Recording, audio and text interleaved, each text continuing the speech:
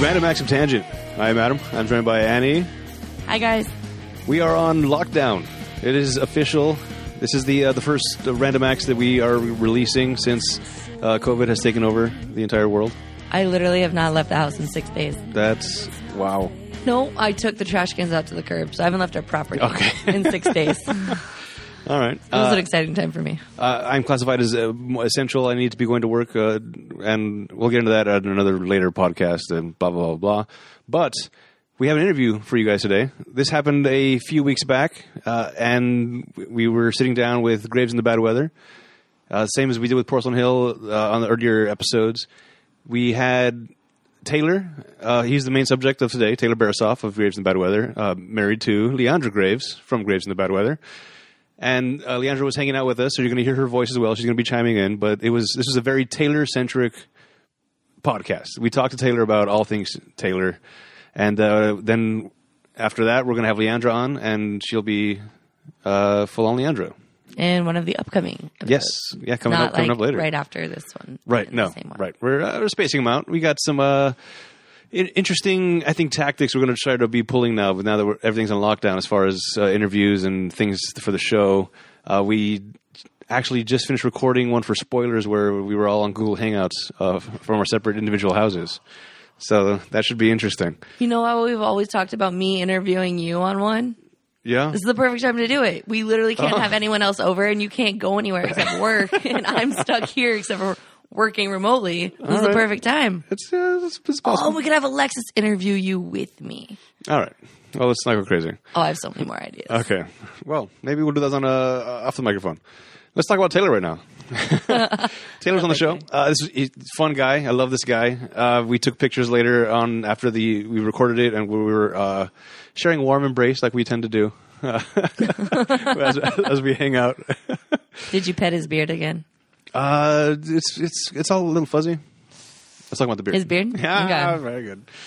The style of the podcast that I would like to do usually is we start off with the present for a little bit, then we go back in time and go through the origins. Taylor's interview or conversation was almost 100% origin. There's a lot of the things and interesting stuff. It's like, whoa, what? Wait, what? So, how did it? And there was a couple times where he like, oh, I forgot to mention this one detail. Like, that's a big detail. What do you mean you forgot to? It was very fun though. We got a little bit of Leandra and Taylor kind of going at it with like, oh, this is not how I remember the story. That's how I remember the story. It was fun.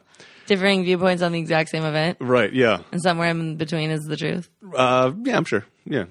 Maybe. Okay. Yeah, why not? Towards the end of the podcast, we did talk a little bit about South by Southwest, which is a giant concert type of thing. It's more of it's a happening where they're putting movies out, bands are playing. It's like I think generally art festival. Yes. And at the time of this recording, that had been pretty much canceled, but they were still going to go on with it. And Taylor, Graves and Bad Weather was going to be performing there, but it was not being called South by anymore. It was now like OC South by. But since then, it's completely over now. So that's not going to be happening. Oh, I really thought you were going to come in with something exciting like... But then they figured out a way to remotely live stream everyone from their places of where they live, places of origin, you orange man, wow. Places of residence, so that everyone can perform and everyone can watch it live on. So this is a huge letdown with the canceled. You know what's really great? I was going to get into that. Oh, really? There is actually something else happening. Yes, where there will be live streaming. There's this gentleman named Lucas Flood who's putting out this live stream of a concert series with a bunch of different bands, and that's going to be debuting April 1st. And there's a bunch is that a joke? No. This is you're not like. Oh, I see. April 1st. No, this is real. A lot of bands are going to be playing there, including Graves in the Bad Weather. We have we got the Jacks, Them Evils, the Frets, Lauren Ruth Ward, Fencer, Oriah, Laura Jean Anderson, King Mala, Nova Miller, Cyril Hess, and Lily Waters. And, of course, Graves in the Bad Weather, the only band I recognize, I love those guys. Unfortunately. I'm sure these are going to be all good, though. This guy apparently has a studio space where I think in preparation for everything that was happening, he just started getting bands in or it's going to be live performances. So that's going to be fun. April 1st. And you can check out the details on Facebook. There's also a GoFundMe page. This is also partially to do with a cafe that has been out of business, the Hotel Cafe, and some of the proceeds from the GoFundMe will go to that as well. Is the cafe any good, or was it any good? I'm sure it's fantastic. They got a GoFundMe that's raised over $2,000 up to this date so far. Oh, that's so good. Yeah. So April 1st, check out the podcast of Graves in the Bad Weather, as well as other artists. Yes, no fooling. That's true. Good God. But anyway, so we're going to get into the interview portion of it now, where I got to sit down with Taylor. We had a lot of good talks. Taylor's one of those guys that if I can make him laugh, it's like, yes, nailed it. And I think I got a pretty good hit ratio here in this one. I got more Leandro than I got Taylor, but Taylor's he had a knowing smile as he was like, yeah, but I can't laugh on the microphone. That's pretty similar though. Yeah. Anyway. He's a great guy. It was a great conversation. So hang out, listen to the conversation already in progress. So you feel like this is great? It's great.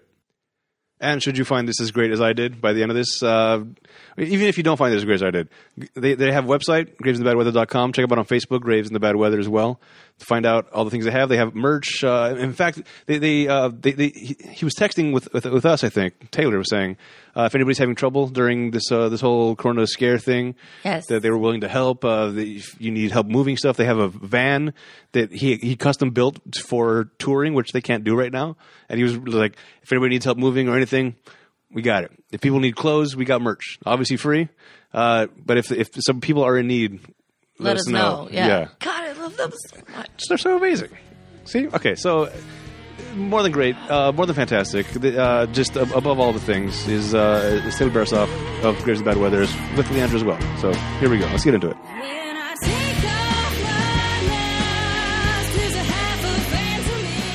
So who wants to go first? I've been volunteered as tribute. Is that a Catching Fire? Is that the... It's one of the Hunger Games things. I never got into those. I started to, and then I got excited, and then I lost interest, and I never went back. I watched them out of curiosity. Oh, yeah? Yeah. But it helps you out later in life. Does it? Yeah, because I've been playing this game, PUBG, on my phone. Oh, okay. And I fucking love it. And I was trying to explain it to Leandro's dad the other day. Oh. And the only thing that made sense to him was it was Hunger Games. Okay. What the heck? I was like, you get dropped into a spot, and there's 100 people, and you try to kill everybody. And he's like, huh? And I was like, you try to kill everybody. Yeah. He's like, I don't get it. And I was like, it's Hunger Games. The zone gets smaller over time? Okay. Yeah. Yeah, I played a version of that on my phone. It didn't work out so well for me. Probably because the screen's so small and everybody else had bigger screens. Taylor plays on his phone. Oh, yeah? Yeah. Well, I haven't owned a TV in like over 10 years. Oh, wow. So I've done everything on my phone. Why would you do that to yourself? I don't know. Well, I mean, part of it is I've never been able to afford it. And, Yeah. Okay. But most of my life, like my adult life, with the exception of the past few years, like I've always been very mobile, for lack of a better term. Okay. Like I've never really stuck in one spot for very long. And I've always kind of had a mentality of like, if I do need to pick up and go, I need to be able to do it in an hour. Okay. So like I don't own a lot of stuff. Like even now. I think that's better. It's a better way to be, I think. Yeah. I think part of it comes from the Army too. Oh, okay. Like, because I was always moving spots. And then when I went through parts of my life where like I lived out of my car, and yeah. Oh, okay. So yeah, we just moved into this new place and we got so much crap that it's ridiculous. It's nice though. Yeah, it's fine. I like it. But all the junk that we end up keeping is that now I'm buying things to fill the house, and now eventually that's going to be just what? If I move again, then oh my god, it's going to be a pain in the ass. Well, at least you got shit to put in the new place. Yeah. Like for me, if I got to move into a house, like the day I move into a house, I'm going to show up, get the keys, open the door, and just be like, oh, fuck, what I signed up for. Yeah. Like now I got to get all this stuff. Yeah. Now I got to make this place look like a house. Yeah. This sucks. It is challenging. Well, if I know you at all, there's going to be nothing in it but like one fake fur rug and like a teddy bear nailed to the wall. I forgot I did that. Yeah, looked like. Was that right? I had this giant teddy bear, and for some reason, I nailed it to the wall. I don't know why. Yeah, you also put a hat on it and had it holding a pack of cigarettes and a beer. That's right. That's amazing. It was like the party Jesus bear. Wow. I don't know why I'm also picturing an inflatable couch. No, but dude, my size, nothing inflatable holding my ass, bro. He didn't have a bed though, so we would sleep on a mat on the floor. Oh wow, that's true. I haven't had many beds either. Yeah, a lot of places I lived, I didn't have a bed. That's quite an investment, and also very heavy, and a lot of, especially with the moving aspect of it. That's an impossibility. Yeah, screw that. Yeah, not for me. Oh. You said you were in the Army. How long were you in the Army? I was in the Army for 8 years. How long ago was that? I officially got out a year ago. Oh, I think it was a year or two ago, July 14th, 2019 or 2018. Wow. I'd have to think How about long it. have you I try been not growing to. your beard? Because that's how long you've been out. 2 years. So you've been out 2 years. 2 years. Well, officially, like my responsibility to the Army ended 2 years after that. Oh, right. Yeah, because I was still on call, and they just never called me because I'm a fucking ghost. Yeah. I could picture you as one of those like special units they get called in. Like, I don't know if you saw Bad Boys, or Bad Boys 2. The guys that come in at the end. There's a guy that has the beard and everything's all big. Yeah, I can see you doing that. Yeah, I was in a special unit. They'd be like, "Quick, we need a unit to come in and make all this beard disappear." Yeah. So they'd be like, "Destroy the evidence. Call in Barisoff." I haven't heard that name in a long time. I told you I'm out of this game. No, he's still in that game. Yeah. Trust. He's doing fine. All right. So, what made you join the Army in the first place? Oh, man. Jeez. That's going a ways back. I don't know. I kind of always wanted to join the Army. Was it in your family? Yes. My mom's side. So my mom's brothers were Marines in Vietnam. So there's definitely a military history there. And then, I don't know. I've been living on my own for a long time, so I didn't have the most ideal childhood. I've been living 100% on my own since I was 16. Okay. So, and at that time, I remember I was young, and the economy took that giant crash, and it was just insane to find work and stuff. So the Army was a good way for me to kind of find a way to start over and with something to my name. Okay. So I was dead set on doing that, and I chose the Army because I wanted to go airborne. So I wanted to be a paratrooper, nice. And that was what the Army offered. So, yeah. So that's what got me going. And that was a process, man. That was a process. Because when I was 16, I had to drop out of high school to work full time. Okay. I was doing like various jobs in factories and stuff like that. And while I was doing that, I was doing independent study, like so I could still get my diploma. Because Nice. I was a really good student. I just couldn't live on my own and go to school full time. But I still wanted to finish and have my diploma. So I did that, and then I'd go to join the Army, and everything was going great. There's a whole other backstory there where I officially got in, and then I got out, and I tried to re-up again, and they wouldn't accept my diploma anymore because they said it was I needed – something had changed in the Army where the entry requirements had gotten stricter.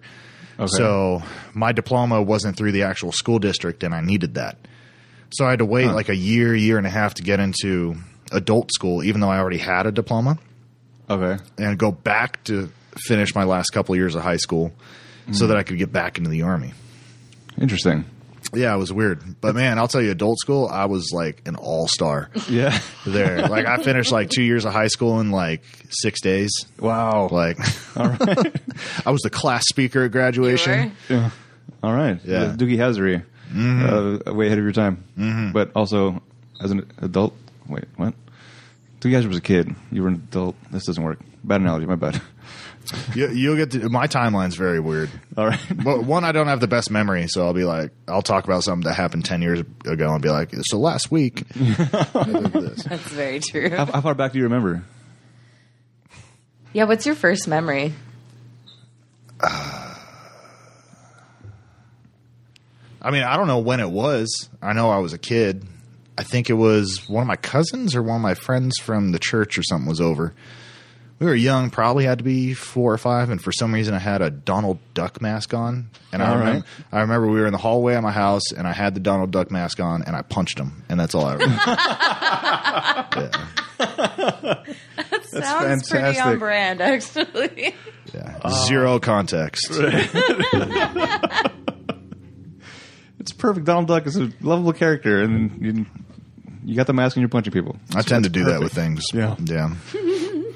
So when you were around 4 or 5, what area were you living in at this time? I was living in Corona. Okay. Yeah. So we had you used to just call back then. used to just call that whole area where I lived in El Cerrito. And it was the street exit, but it was like the bad side of Corona. Oh, okay. We lived on a corner lot that my dad had bought years back, and he bought it because the property was really cheap. Okay.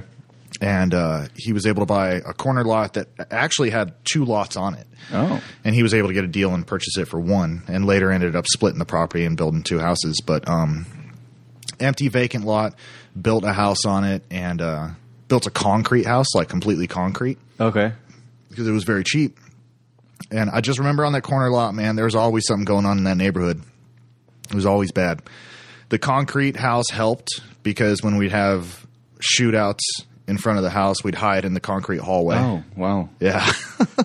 There was a lot of gang activity. Do you think that had anything to do with the concrete? Aside from it being cheap, was it also the protection aspect? No. I doubt my dad looked that far ahead. If my dad knew we were moving into a place where there was going to be gang activity, he probably wouldn't have done that. But it got sketchy, man, because we lived on this corner, and on one side there was a guy this guy was so cranked up on meth or whatever it was that he was on, he had Mack trucks parked on his front lawn. What? Yeah. And would stay up all night taking them apart and putting them back together again and combining parts. And then one night he smoked a little too much and killed his wife. Oh. And then the other house on the opposite corner, they would open that one out, and it was like this is how unashamed people were on this street. It's like, usually if you sell drugs, you try to do it like in a back alley somewhere where people ain't going to see you. Right. No, these people, it was like a Saturday fucking yard sale. Like they'd open up their garage and set up tables and just sell drugs out of their garage. That's ballsy. Then we had another house up at the other corner of the block, which was that house was creepy. Because before we moved there, it was a big house. It was something like an 8-bedroom house, 3 levels. And my buddy Terry from school lived in that house. But before they moved in, I guess there was the grandma or the matriarch of the family killed everybody in the house. Oh, my God. What? Yeah, so like 12 people died. What? In that house. How did she kill them? I think she stabbed him. Why? Yeah, I think so. Why? Yeah. I don't know. I don't know. I mean, I wasn't there. I'm glad I wasn't. This story, but it was creepy as hell. It was like some American Horror Story stuff. I'm getting an Indian Burial Ground vibe from this. Yeah, it was weird, man. It was weird. So like that happened. My buddy Terry moved in, and I remember one day me and Terry were hanging out, and I told him, I was like, there was a child named Terry. Yeah. That's probably my favorite part of the whole story. Continue. Okay. So I'm telling him, I'm like, hey, bro, like, you hear what happened at the house? Like, what's it like? And he had no idea that happened. I'm pretty sure, like, I caused a lot of issues for his family because I don't think they really knew that happened either. No. But then they moved out, and then that house turned into, like, a care center for, like, mentally disabled children. So they moved a bunch of them in there, and they had nurses and stuff in there. That's season 2 of American Horror Story. But occasionally those people would break out. Oh, my God. And I remember one of the scariest moments of my life. My dad was at work, and I was at home with my mom. We're in the kitchen, and the front door literally gets broken down. Wow. Like splintered wood. Like door just, bam, pops open. And this guy comes in, and he's like, Johnny? He was here. Here's Johnny. He's like 7 foot, oh my God, like screaming nonsense. Walks into the kitchen, just starts screaming at us, and it was one of the mentally disabled people from the house. Right. And like my mom was about to stab him. Like I grabbed a pencil and was like going to try to stab him. Like before the nurses ran in, and like that guy could have killed us. Like with his bare hands, busted in a door. Christ. Like. It was an interesting childhood. Yeah. Well, good old El Cerrito, California. So. All right. So this is I can't even wrap my head around all this. This had to affect you at school then, to like all the stuff that you're dealing with at home to then get to school and be normal. Like, that seems like a tall order. Well, I was never really normal because I left out the part that I grew up in a cult also. Oh. Yeah. Yeah, you left that little detail out. Yeah, that's probably an important part. Right. So my parents are Jehovah's Witnesses. Okay. And like deep into it. My dad's an elder, which is essentially like a pastor. I found out yesterday my brother's becoming a pastor. Oh. Like, it's crazy. So I grew up in that, but it was weird because like when we were kids, we didn't really have the social aspect that a lot of other kids have. Like, we weren't allowed to hang out with other kids. Why is that? Because they weren't Jehovah's Witnesses. So okay. we were very insulated within the cult. And Isolated. it was insulated, same thing. But It's the Bible's cause the insulation. yes, yes. Yeah, so that's the whole be not equally yoked unbelievers situation. If you're around non-spiritual, then it's going to seep in. Sort of, yeah. I mean, it's the same shit every fucking cult does, though. Yeah. I mean, it's bullshit. But the sad part about it, though, is like the church that we went to, there were no other kids. So me and my brother were the only kids in there until maybe we hit like 13. Okay. And so my whole childhood, I go to school, and those were my friends. They were the only other kids I got to interact with, but I could not hang out with them outside those 8 hours a day that we were at school. So, yeah, I wouldn't say it necessarily impacted me because I was still very socially awkward when I was a kid. So you grew up with the religion instilled, like reading Bibles and whatnot? Yeah. I was knocking on doors. Most of my clothes were suits and dress-up shirts and all that kind of stuff. Yeah. Okay. Oh, I didn't wear suits. But I grew up all Christian as well. I think 8th grade, I was voted most spiritual in my class. And then high school. That was the thing you were voted? That's cute. Yeah, it was a private Christian school. Oh, there it is. Yeah. Oh, I was like, they did that to you in public school? They were just like, hey, we're just going to put an arrow on this guy. Can you pick on this guy real quick? Yeah, no, the year after that, I went to high school. It was public school, and then everything changed. But I feel like that helped build the character of who I am as far as morals and values and whatnot. Yeah. Does that take any hold with you? You know what? It really does. As crazy as an upbringing as it was, there's a lot of aspects about it that I'm very, very grateful for. It definitely helped to shape who I am today in a very positive way, I think. Right. The morality is very important to me. It wasn't necessarily the things that they taught me that I have an issue with. It was the way they went about it. Yes. So the concepts and values I still hold pretty close. Right. You know, loyalty, truth, honesty, those are all things that I hold very, very, very closely. Yeah. So that was the same thing that I had. It was, the morals part of it is fantastic. The way that they go about beating over the head with certain things is like, all right, you're too far. Now I'm starting to turn away from all this. Yeah. Okay. So I picture you guys. Did you pray for your neighbors? All these things that were the crazy stuff happening around you? I don't think so. No. No, they're going to hell anyway, so screw them. Yeah, well, my dad was younger back then. There was a big shift in my dad because my dad was at the time, at that age, my dad wasn't an elder yet, and he was still fairly new to that faith. And my dad came from an upbringing very similar to what I had. In fact, actually much more brutal than what I had. Also Jehovah's Witnesses? No. Him and my mom are the first ones. Okay. So, and then my grandma, my dad's mom came into it later. But my parents got weird stories, man. Someday I'm going to write a book about this shit, I swear. Fantastic. That would be a great read. A lot of gangster activity.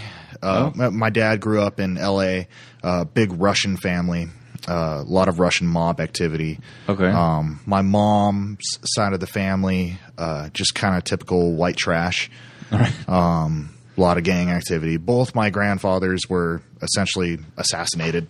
Oh, my God. And you could tell because they died of other causes, but the coroner's report left out like the stab wounds. Oh. So it was like he got hit by a car. All right. Well, no, he got hit by a car and stabbed 27 times. Right. Like that doesn't just happen. The car had a knife on it. There was a bunch of there were blades mounted to the car. Yeah. So, and my dad, like his dad wasn't really present and stuff. So there's a whole history there. But yeah, definitely a shady activity on my parents' side for sure. So, as you were growing up with the Jehovah's Witness background and whatnot, at what point did you, or was there a point where you started turning away from the faith? Yeah, girls. Girls. Oh, yeah. Okay. Yeah, girls. Good reason as any. They started. Oh, hey, that's. I want to go that direction. Yeah. No, she's way prettier than the elder. Yeah. Bible says no, but I'm going to go with yes. Yeah. The Bible's telling me no. Wait, what is that? Is that a song? But my body's telling me yes. That's R. Kelly. Yeah. Oh, God, I haven't heard it. Bump and Grind. Yeah. Is that what that song's called? Yeah. God, that's a classy fucker, that R. Kelly, right? Oh, my God. It's a little bump and grind. All right. All right. So Yeah. how old is this now? When the hormones are kicking in and the Bible starts taking a backseat? Well, I mean, I don't remember. It was a very drastic change between me and my parents, because I was always a very intelligent kid, and growing up in that kind of environment, I had to be very intelligent and very, very sneaky to get away with the stuff I did. Okay. For as long as I did, sneaking out of the house, and once I hit high school, everything changed. But eventually, I got caught sneaking out of the house, and got caught basically having a relationship with this girl. And whereas most parents would probably be like, "Oh, we need to talk to Johnny and just bring him in and scold him, maybe ground him or do something like that." No, I used to get picked up from school by my mom. Your name was Johnny growing up? It was. I've taken a new name since I left the cult. All right. I was thinking the same thing. I think that's a middle name? Is it Taylor Johnny? But one day I got out of high school, and I was 16. It was October 31st. It was Halloween night. I'd have to look back and You were sneaking out to celebrate the devil's birthday? But my mom wasn't in front of the school to pick me up, Okay. and I didn't have a cell phone at the time, so I waited for a couple hours. Tried to call the house, no one answered from the school telephone. So I walked home, and I got home, and on the porch was like all my shit. Oh. So I just got kicked out, and so Oh, my God. I grabbed my stuff. I had a duffel bag full of a bunch of my clothes. I had my acoustic guitar and one of my surfboards. And I took it and basically kind of moved in with the girl that I was dating. Her parents were kind enough to let me move in. Holy Christ. There was no conversation about this? No. There were conversations later. Because then I ended up, long story short, I ended up getting kicked out of that house several months later. Because girls. Because girls. Just seeing you have to go to church, I feel like. Opposite direction. So I moved back in with my parents for a short time after that. And I guess the whole thing is they didn't expect me to actually make it work outside of the house. Okay. So it's meant to be a lesson. You'll be back? Exactly, yeah. Yeah, they thought I'd be back a week later. And I never really came back. Okay. I came back at one point for about a week. It just wasn't working out. Wait, I want to go back. You said you got caught. What is it? They caught you halfway out the window, or how did you get caught in the first place? So I had a very, very detailed technique to sneaking out. Oh. So Please share. I could use this. we lived in Norco. Oh, actually, no, at to the prevent time. my daughter from doing it. That's what I meant. I was like, where are you that's going? what- no, You're no, an adult. You can go wherever you want. So I was very, very quiet. I had a bag of clothes that I hid outside because we had a house where the back of it, it backed up against the main street. So Okay. if I went into the backyard, I could hop the back fence and be on the got back it. street and get out that way. And sliding doors are quieter than regular doors. So I would sneak out the sliding door. I'd wait till the same time every night to sneak out. I'd get out. I'd be gone for X amount of time. I really knew I watched my parents to get their schedules. Oh, nice. Know what time they wake up, know what time they go to bed, know what time they're actually asleep, all that kind of stuff. So I would get out and then I'd come back when I was done with my nighttime activities. All right. And one day I came back and someone woke up in the middle of the night, noticed that the back slider door was unlocked and they locked it. Oh. So I was stuck outside. Oh, boy. So it took me probably about an hour and I was just like, fuck it. I'm going to get caught either way. Let's just get this done so I can go to bed. All right. So I just knocked on the door and my parents started freaking out and everything and I got caught. And then they knew something was up.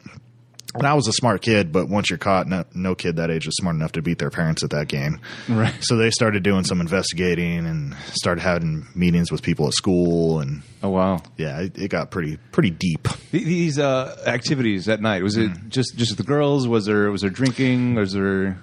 There was a little bit of drinking. Murdering people? Yeah, there was definitely other stuff involved. Mostly it was going out, hanging out with my friends, hanging out with my girlfriend, going to shows at the Showcase Theater, because that was pretty close to where I lived. So I'd meet up with some of my friends. They'd pick me up in their car, and we'd head out to a show or something like that.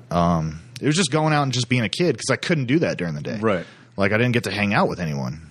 So, yeah, that's got to be you need an outlet of some kind. Yeah. What did they expect was going to happen? Yeah. I got no idea. Well, I mean, they found out. Right. So. Yeah. Okay. All right. So you come home, everything's outside. You go to your girlfriend's house for a little while, and then you got kicked out of there because of, you said, girls again? Yeah. Yeah. We got caught. So by the parents in the act. Oh. So yeah. Keep it PG. The most scary moment for any young man's life. Yeah. But then also you're living with your girlfriend. Yeah, what did they expect, right? All the parents in these stories are they're not expecting what they should be expecting. Yeah, right. They never saw it coming. So we get kicked out there. Did you get kicked out as well? Yeah. Oh yeah. Oh, Yeah. okay. Wow. But like, whereas my parents expected me to come back a week later, like she actually did. So she came back like a week later or something like that. Girl, we can live in my car together. Just drive off into the sunset in this sick Honda Civic. Come on. She's like, this sunset sucks. I'm going home. Yep. Right. So this is, you're 16. Is it, and where does the getting kicked out of school come in? well, I didn't get kicked out of school. Oh, you had to drop. Oh, that's right. Yeah, I had to drop out. So after that, because at the time when I was living with them, we would go to school together. We'd just drive to school, so everything was working out. But after I got kicked out of there, I really had no place to go. Okay. So I had to get a job. I held a lot of jobs back then, some under the table. I used to do auto body work. I had a lot of connections in the auto industry because my dad was always very involved with that.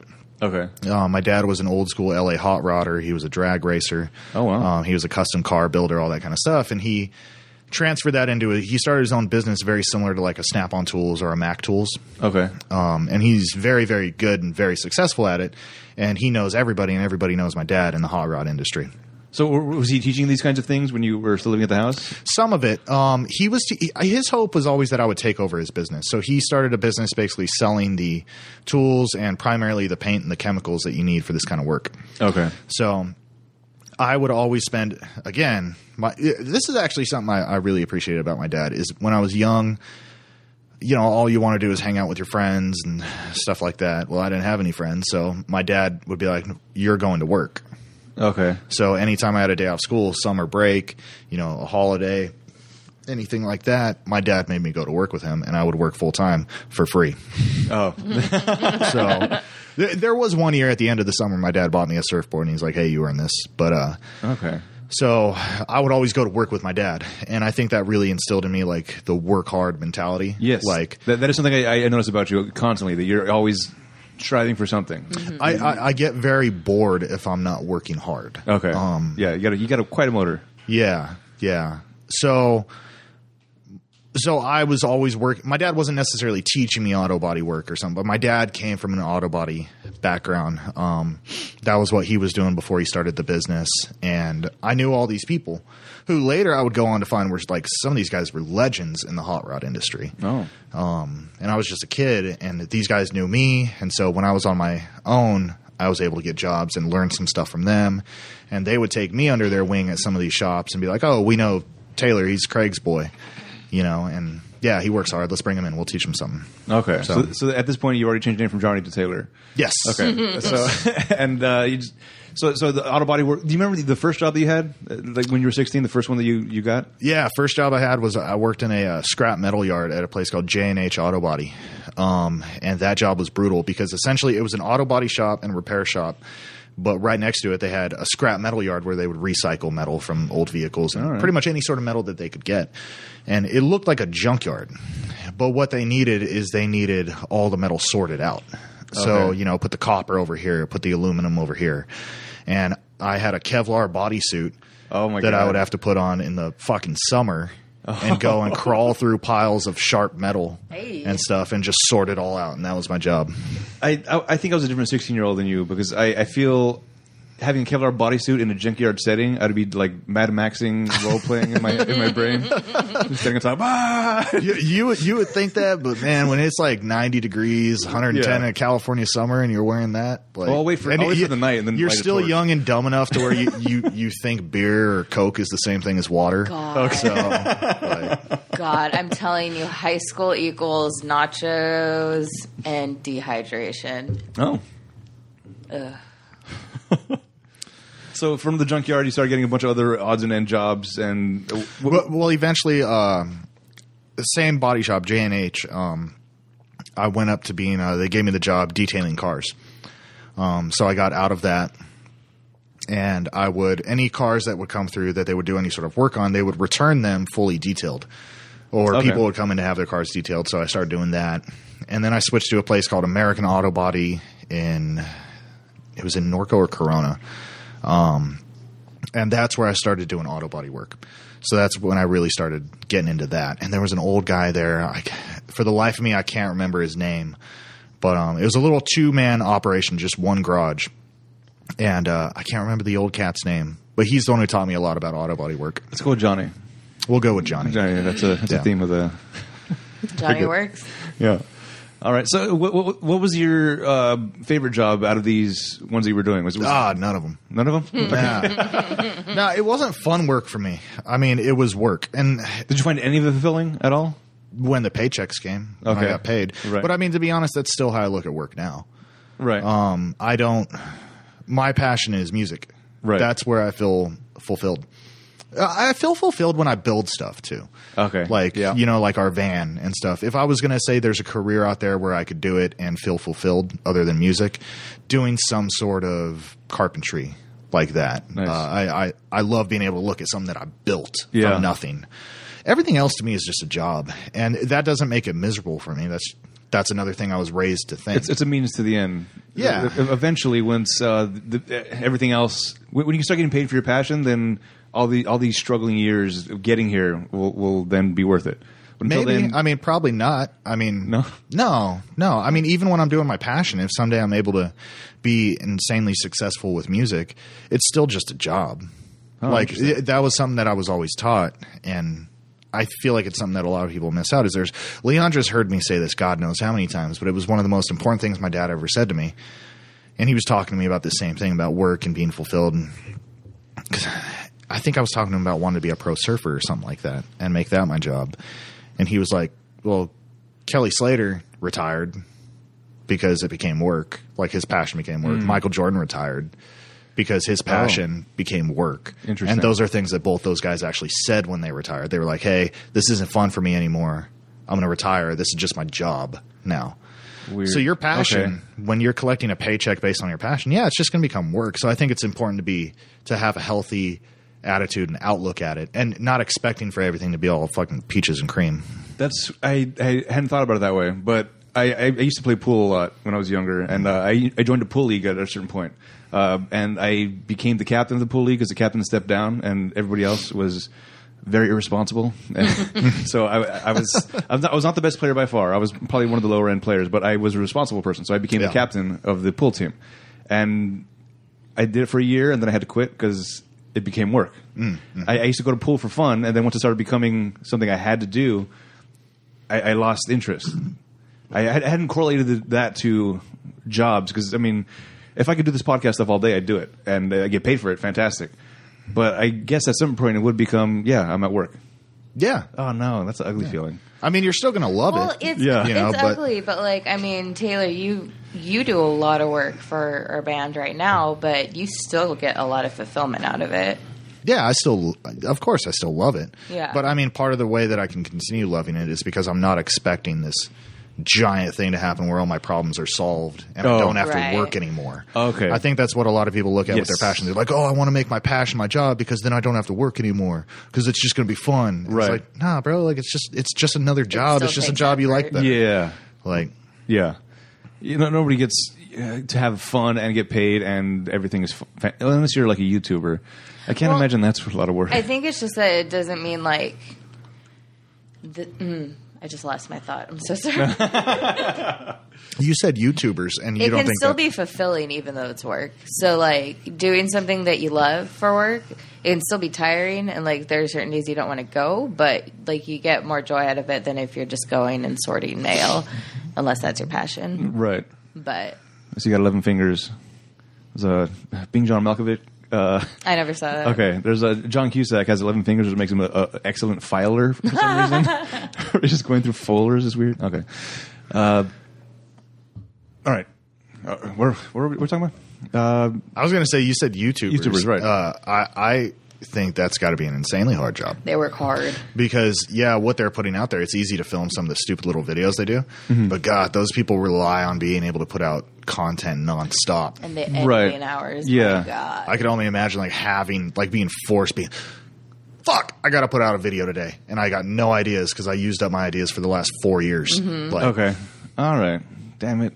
So Guess we're doing so another nothing is fun is what unboxing. I'm learning here. No, it's not that it's not I fun know. or that it's not fulfilling. It's just like Everything becomes work. well, it's just like be realistic. Things take work. Right. And it is work, but it doesn't mean it's not wonderful. That's true. But it doesn't mean some days it doesn't suck. Yeah, lately with the podcast, I'm behind with posting podcasts and everything because I've been doing so many things, and now it's stressing me out. Even though this is something I love doing, it's getting to the point where it's a source of stress. But then as soon as I get past that, it's like, oh yeah, Exactly. it's fantastic. Whereas if you were at a job at like some office, you get past the stress and you're like, why am I doing this again? Yep, There's nothing behind I know it. See, exactly. I don't struggle with that, though. Oh no. No, because I know With why. what? I know why I'm doing this again. Like the office thing that you just Oh, talked if you about. work Yeah, I'm doing it to early. get paid. Right. Like that's the deal. It's an exchange of services. I do this thing that I don't like, so you can do this thing you don't like from me. You don't like giving me money. I don't like working for you, but we're going to make this work. Interesting. So that I can take that money and do something fulfilling with it. No, that's actually something me and Taylor talk about a lot because he doesn't need to get that fulfillment from his day job. You know what I mean? He's content to like do what he loves in the time that he has, like music, and then do a job that he doesn't necessarily love and get paid. And he's like fine with that. And I know a lot of people, kind of including myself, who like they need to find some sort of like purpose in their day job. You know what I mean? Or they feel Yeah. like they're just whoring themselves out. Absolutely. And he doesn't feel that way, and it's really interesting. Well, it depends. I mean, there's definitely jobs I wouldn't do. Like it's not whoring? like I'm just going to do anything. Depends on the money. Okay. I really think you should try it. I think there's a good I rate think out you'd there be for good at guys like it. me right Oh, now. absolutely. You know? Yeah. You can charge a premium. I feel like it's an untapped market. It is. You know? It's an untapped market. it's tapped. Yeah. It's yeah. tapped. Right. There's a lot of tapping involved. So where does music fit into this? We went through all the childhood stuff, and music hasn't shown up yet. So was it always there, or when did it turn towards music? Music was definitely always a thing. My family wasn't necessarily like they weren't a musical family in the sense where they played music, but music was always on. Okay. Primarily from my mom at the time, it was country. This was back. I mean, pop country was starting to happen. You know, it was like those golden years in between. Golden years is the wrong term, but if you listen to country music, you got to admit these were some good years. Okay. So either that or fucking fight me. Right. You had the years with like Johnny Cash, Waylon, Willie. I was about to say all Waylon that. Jennings. Yeah. Then you have today with like all the garbage that is there now. It's just fucking atrocious. All right. But in between, you had this great little chunk of time where it was like Brooks and Dunn, George All right. Strait, Alan Jackson. You know, that was the country that I kind of grew up on with my mom. Okay. So we had some good music in the car. My dad was very, very into old blues and some old rock and roll. Nice. Creedence Clearwater. I just did that thing on Instagram with the post 10 albums in 10 days. Okay. thing. Yeah. One of It's- those challenges. Yeah, and that one was actually fun. I usually ignore those things, I but stopped at 5. I forgot about it. yeah. Oops. I need to go back. But the first one, like Hooker and Heat, was the first album my dad ever gave me. Hooker in Heat. Yeah. Oh. Yeah, and it's a live album recorded in a house with John Lee Hooker and Canned Heat. Oh, I see So- what they did there. Yeah. Okay. I thought we were going back to the whoring. You seem like you really want to get back to this topic. I really do. Just want to know how much? I'll write down a number. Yeah. What would be your whore name? Johnny. Johnny. Damn it. Johnny with the Johns. Yeah. Johnny with the Johns. So that was the first album my dad ever gave me, and that was a very influential album to me. I love that album. So music was always very important to my family. My dad would share his record collection with me, turn me on to a lot of music. My mom, I found out later, my mom was like a 70s hippie. I mean, she was a flower child. Oh. So she followed Zeppelin and Pink Floyd around the world on tour. You know, she was one of those like typical old school hippies. So she of course had a great taste in music. Right. Very different than my dad. My dad was the blues, you know, the manly kind of rock and roll. My mom was more the psychedelic, 70s kind of stuff. Okay.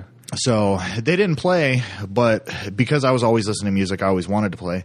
I remember my mom got me one time. We were going through Walmart. It was Walmart or Target. And you know how they have those $5 like bargain bins of like DVDs? Yeah. I got it was like a compilation of music videos from Guns N' Roses.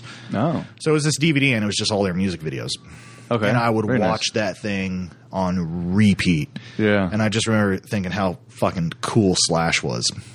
Do you remember how old you were when this was happening? Oh, man, I was junior high maybe. Okay. No, it was before junior high. Yeah, maybe like 5th or 6th grade. So what is that, 10, 11? Yep. But I would watch that thing religiously. Never got tired of watching those. And I just really wanted to play guitar. Because I was just like, God, I want to be that guy. I want to be Slash. I want those tight leather pants and, you know, that long You hair. still want to be Slash. Top hat. Every guitar player still wants to be Slash. I don't care what they say. But so I always wanted to play guitar. There was a really close family friend of mine who actually lived like probably just a couple blocks from where we are now. Okay. At the time. And their name was the Brinks. And his name was Justin. He was a really good friend of mine. He was one of those kids like that time in my life when I was talking about when there was no kids in the church that I was at. Right. When I was young, like 3, 4, that family was going to the same church and then they moved.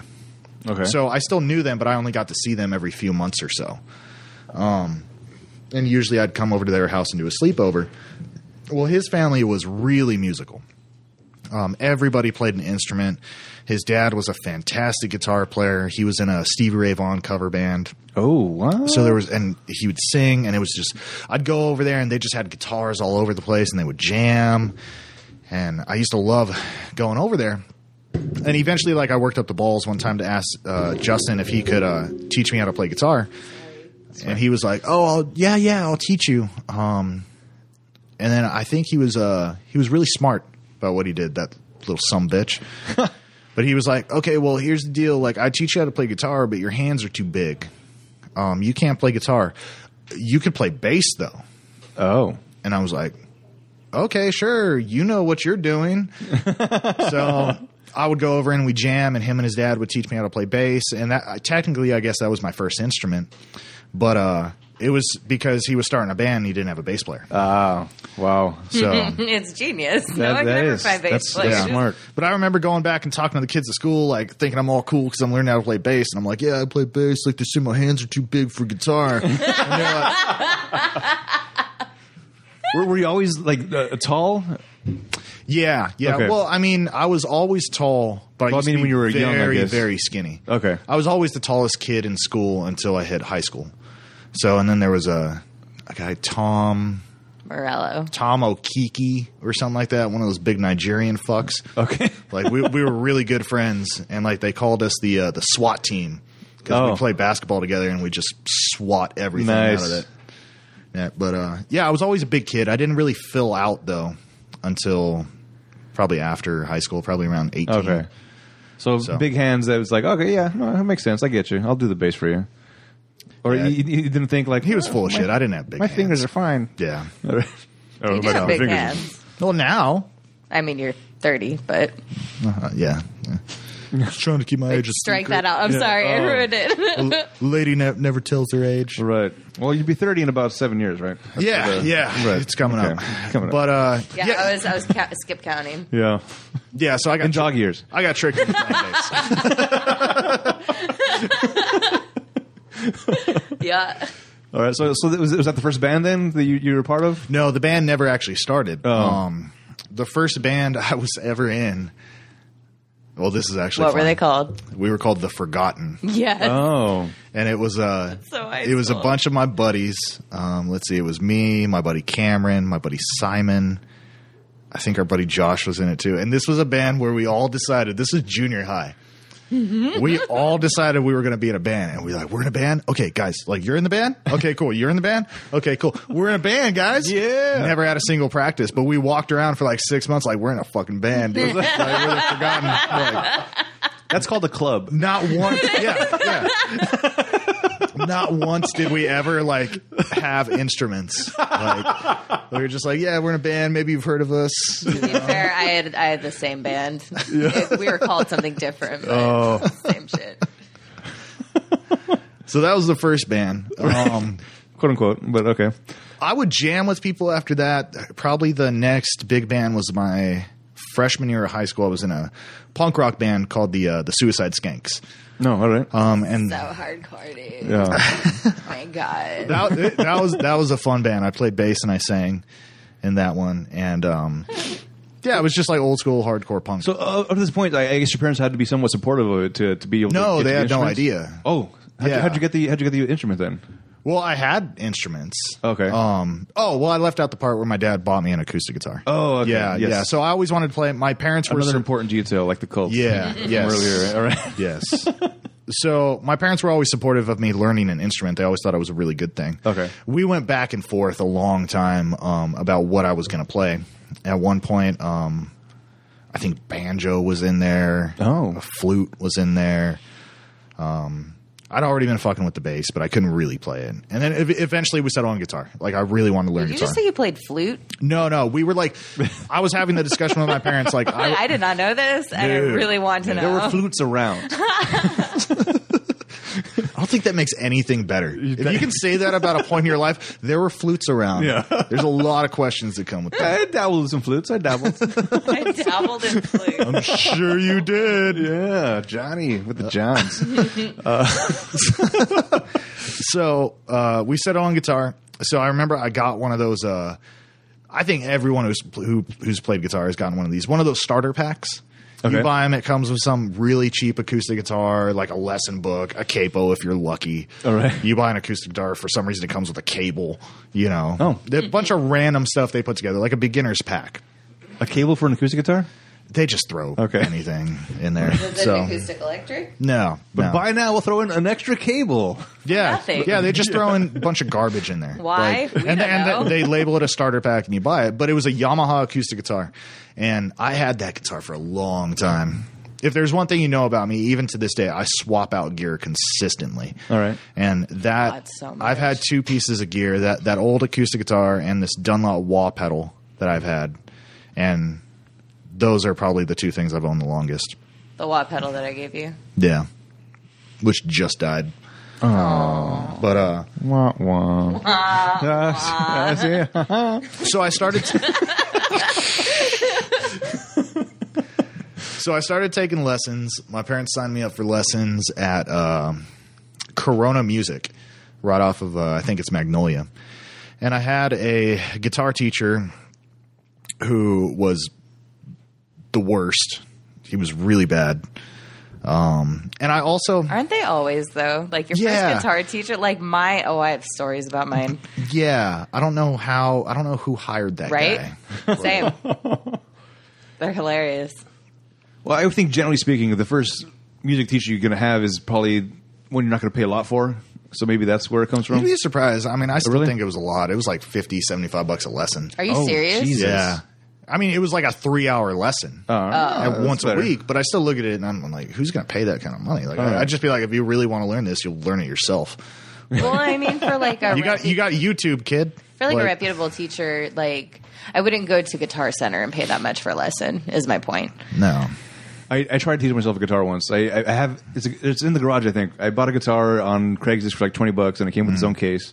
And I came home and I got an app and I tuned it, and then I put it back in the bag, and that's where it's been. To Step this day. one down. Yeah, Killing it.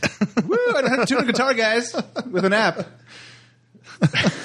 So I took lessons there for I think I only took lessons there for 3 months. And then I quit. But, or actually I think the guitar player quit, or the guitar teacher quit. So and he was the only guy that had there doing lessons. I can't help this kid. Yeah, I was just gonna say, he quit on you. Dang. Oh, damn. So he killed himself shortly after. But I still wanted to play. So thank God at the time they had Ultimate Guitar.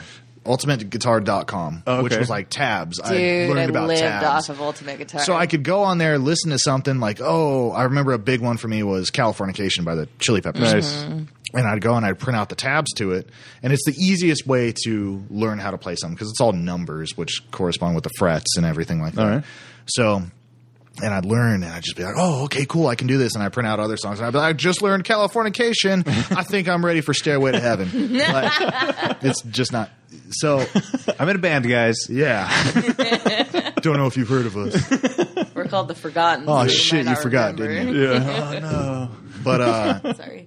I had buddies at school, though, because we'd take our acoustic guitars to school. It was my freshman year. And I had my buddy Zane and my buddy Leandro, who they were both really good guitar players. Leandro? Leandro. Oh, Yeah. interesting. Not me, another dude. And he's still a close homie. He was in a awesome band called Castle Pines that was around, just really great dudes. But one thing I think has always kind of worked in my favor, sometimes to my detriment, but most times in my favor, is I'm insanely competitive. All right. And it's weird because I'm competitive in the sense where I don't feel obligated to be the best at something. I will always strive for that, but I feel satisfied if I'm not. All right. But it will kill me, and I will not be able to sleep at night if I'm the worst at something. Okay. So if I walk into a room of other guitar players, I don't have to be the best guitar player in that room. But if I'm the worst one, it's going to be a bad night. Okay. So I would constantly be working hard to be able to hang with these other guys that I was playing guitar with. If it wasn't for that, I probably would have never kept learning. But because all my buddies were playing at that time, I had to keep up. Well, there's got to be scope for that, though. If you're in a room with AC/DC and Motley Crue and Led Zeppelin, okay, I'm okay being the worst in this room. Motley Crue sucks. I was going to say. All right, well, whatever. I hate that band. I don't know musics. I'll say it to them right now. Oh, you wow. suck, Motley Crue. Hot take. Send your emails to. All right, so okay. No, yeah, I mean, obviously, if you're around legends, it's different. But if you're amongst your peers, right? I cannot be the worst. So that'll keep me up at night. Yeah. Lucky for me, there's 10 million podcasts, and I know I'm not the worst, so I'm okay with that. That's true. That's very true. All right, so when does Leandro come into the picture? So how do you guys meet up? There's 10 years of history between that, but oh my! All right. Well, so eventually, flash forward to this. God, I don't even know how many years later. I had just moved back from L.A. All right. So, and before I left to L.A., my roommate at the time, his name was David Kimball. He was a good friend of mine, and basically, me and him moved in together in L.A. because we were both from this area. We went to the same high school. He was dating a girl there, and he was close friends with the girl that I was dating at the time. And both our girlfriends got scholarships to UCLA. All right. So, and we were like, oh, well, why don't we just go out there too? We've always wanted to go to LA. Before we went to this open mic in Riverside called the Coffee Depot. And he showed it to me, and I was like, whoa, this is cool. I'd never been to an open mic before. I was like, this is cool. And then we went to LA, and then I moved back later on my own. And I was just like, man, okay, I want to play music. I was like, what about that old open mic that Dave took me to? Okay. And I went back and I checked it out. It happened every Thursday night in downtown Riverside. How many years between the first time you were there and the second time you came back? Probably 2, okay. I would say. So I went back and it was the same vibe. It was such a cool vibe there, man. Really good people, really good music, real community. It was a great place to make friends, which really helped me out at the time. All right. So I went there and made a bunch of friends. That's where I met my buddy Vic.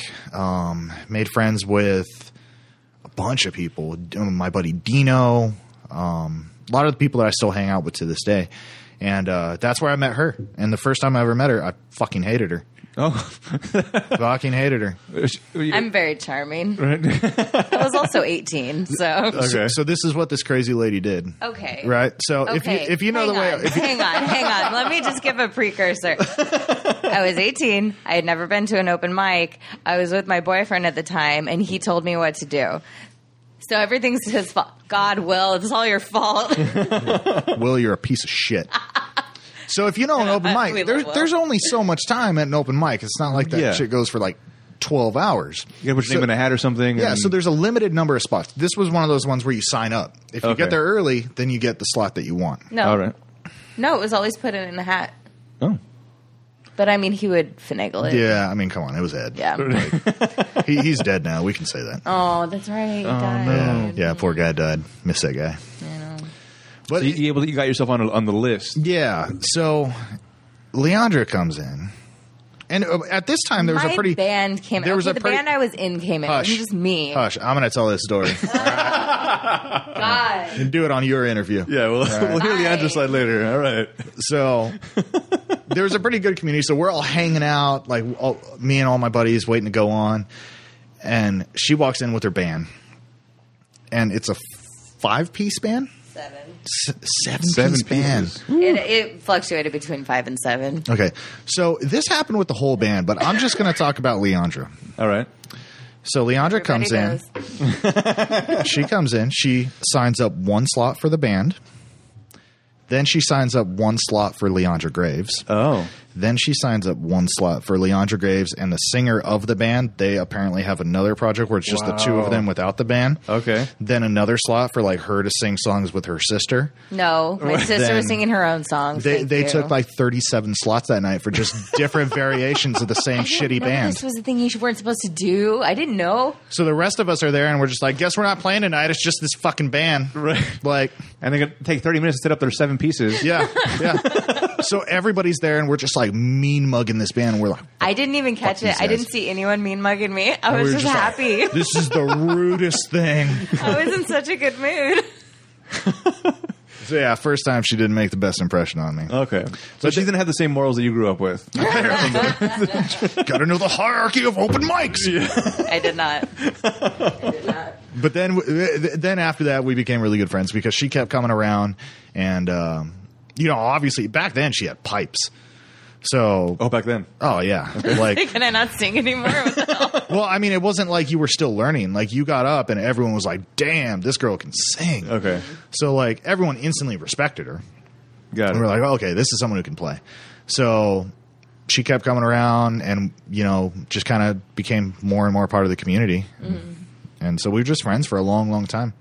So that years was, before we That ever was your started first night there, but was that your first night there as well? That wasn't my first night. I had been there for a while. Okay. That was my first night there. Oh, okay. But when I came back from LA, Right. that kind of became a staple of my week. Getting back into Got it. music was the singer-songwriter thing at the Coffee Depot. Okay. And then probably, I don't know, maybe 6 months after that is when she showed up. Yeah. Okay. And then when did you guys create the club that became a band later? Oh, man. Wait, what do you mean? I think we jammed. Instead of saying we're in a band, like the club that he had with his friends growing up. Oh, that one was Yeah. like junior Yeah, high. it was a Yeah. yeah. Forgotten. He's asking about us. Like, when did we start? So, Yeah. Together, when the band, when the Graves and the Bad Weather become a thing. so Graves in the Bad Weather actually hasn't been around that long. It's gone through a couple of We've variations. been around so since the beginning of time, bitch.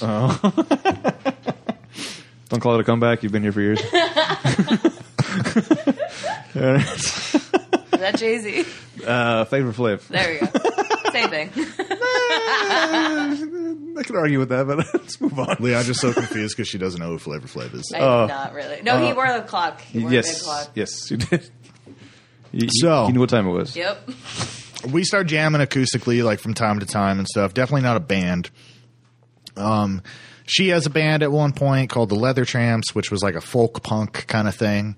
And I would jam with them occasionally because at that time I went through a phase where guitar was never really a giant passion of mine, like really learning how to play guitar. I would strum chords and finger pick and learn how to write some songs, but I never really tried to be a great guitar player. And for a large portion of my life, I gave up guitar. I put it aside. Okay. and never touched it. And I devoted myself to lap steel and dobro. I don't know what that means. It's a Sorry. it's an instrument that basically you could think of it almost like a guitar, but it sits on your lap. Okay. And you play it with a metal bar called a tone bar. Think of slide guitar. Oh, okay. But it's just slide guitar, and there's a lot more nuance that you can add to the Okay. music with it. So I devoted myself to that. Played that for years and years, and That's what you do during Book of Men, right? yes, Okay. yes, exactly. So I started jamming with her band, the Leather Tramps, for a bit, and then that band broke up. Then she started the Leandra Graves band, and which was like a bluegrass folk project. I joined that with her. We were dating at this time, and I played Just dobro. gotten back together. Yeah. I played dobro in that band, and that was a fun band. She played acoustic guitar and mandolin. I played dobro. We had 2 drummers. We had a banjo player, a violin player, Wow. like 3 guitar players. Like it was a lot of fun. All right. We did that for a while, and she was still pursuing that. We had some great shows doing that. That was doing really good. And then me and my buddy Vic, one night we're having beers after work. I always forget this part. We're having beers after work in Norco, and we're watching a band play, and they're just a country cover band. And we're watching them, and we're like, how much do you think these guys are getting paid tonight? And he's like, I don't know, maybe like $800. I'm like, yeah, that sounds about right. I was like, we could do this, right? Like, we could make $800 a night, like doing this. And we're like, let's start a country cover band. So we end up start practicing, and with the idea of starting a country cover band just to make some money, some money to pay for the beer and stuff. And Yeah. so The necessities. yeah, exactly. Right, yeah. Not bills, Right. Yeah. but Who's got time for that? Ugh. so we start doing that, and we'd try to learn a song. We'd be like, oh God, this song, we didn't realize how stupid this song was until we read the lyrics and like tried to sing it. So he's a fantastic songwriter. To this day, probably one of the best songwriters that I know. And he'd bring up an original that he was playing, and we'd be like, fuck it, let's just learn that, dude. That's a good song. So we'd start playing the originals. And we'd jam in his apartment, and Leandra would come over because she was good friends with Vic also. And she's like, I want to be in your band. Like, Leandra's always been one of those people. Friends, like, you are not doing this without me. Yeah. And we were just like, fuck. We're really trying to avoid this. So she joins the band, and I was like, I'm bored.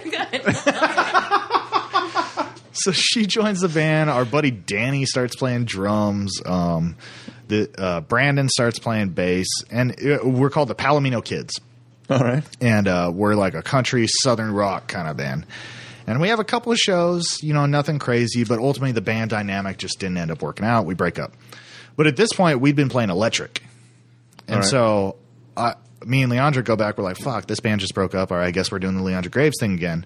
Still, you never stop doing it. And we go back to it, and we're just like, we don't want to play like acoustic bluegrass anymore. Like, that was a lot of fun playing rock. Like, let's just do that. And then that was kind of the start of Graves in the Bad Weather. All right. So we brought Aldo in. We brought Adam in.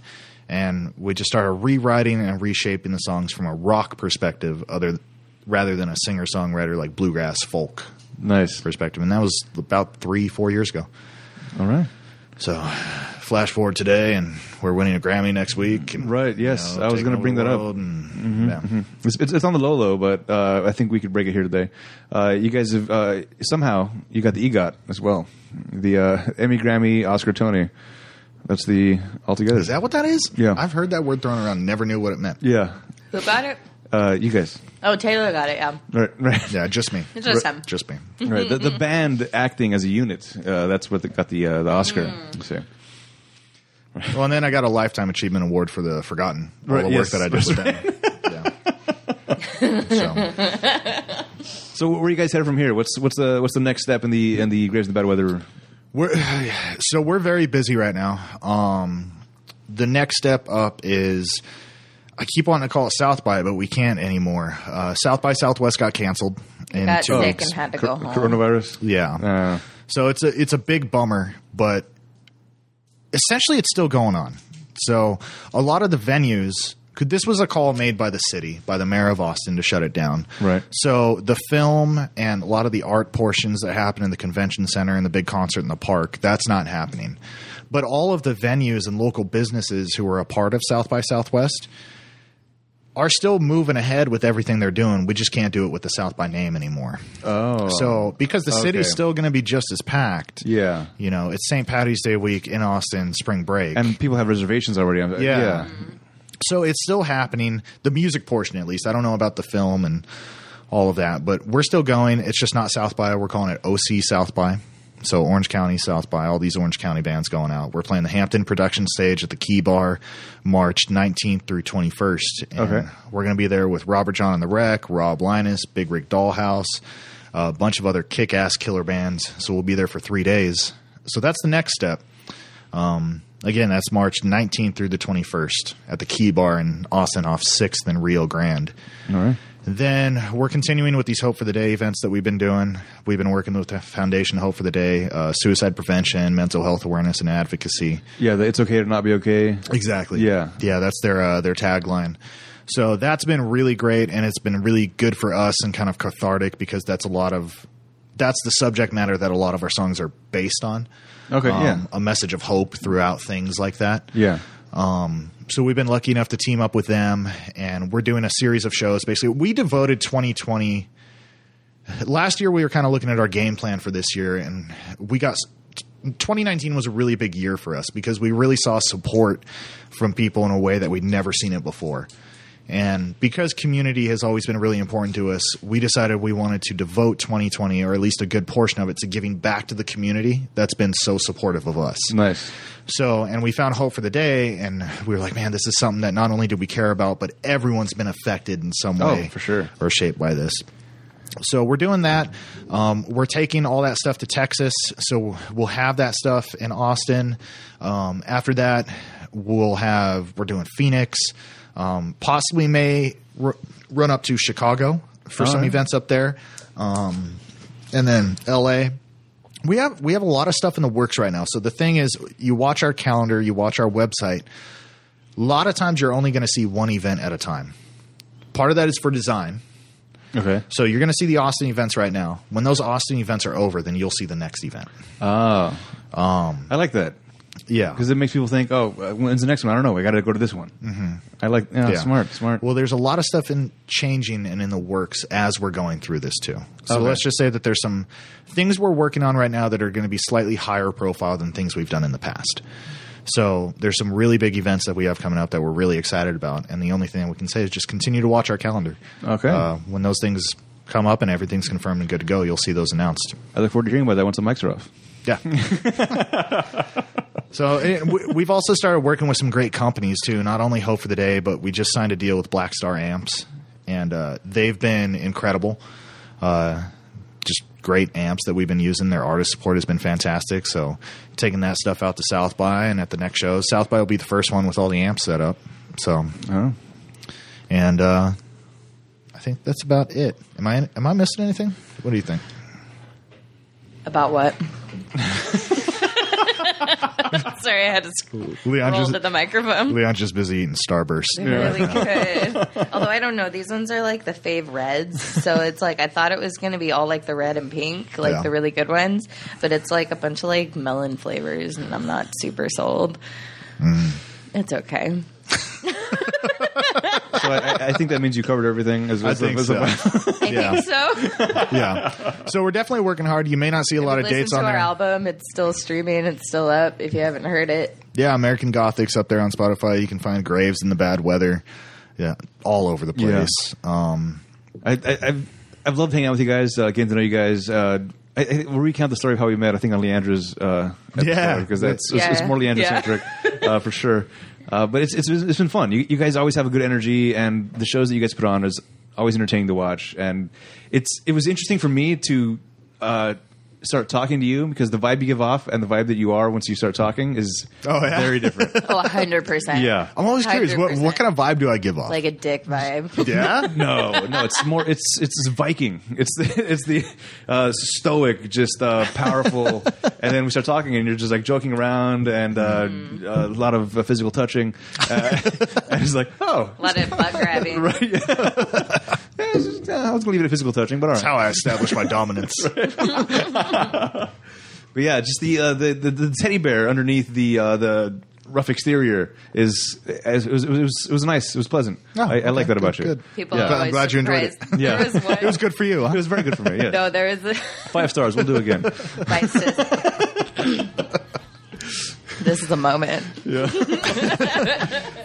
You're very calming presence, but especially when you're on stage, you're very intense. You're very into the music. It seems like you're just like everything else disappears. So maybe that's where the vibe comes of just Viking, and then once off stage, you're just, hey guys, like, oh, that was very cool. He's not terrifying.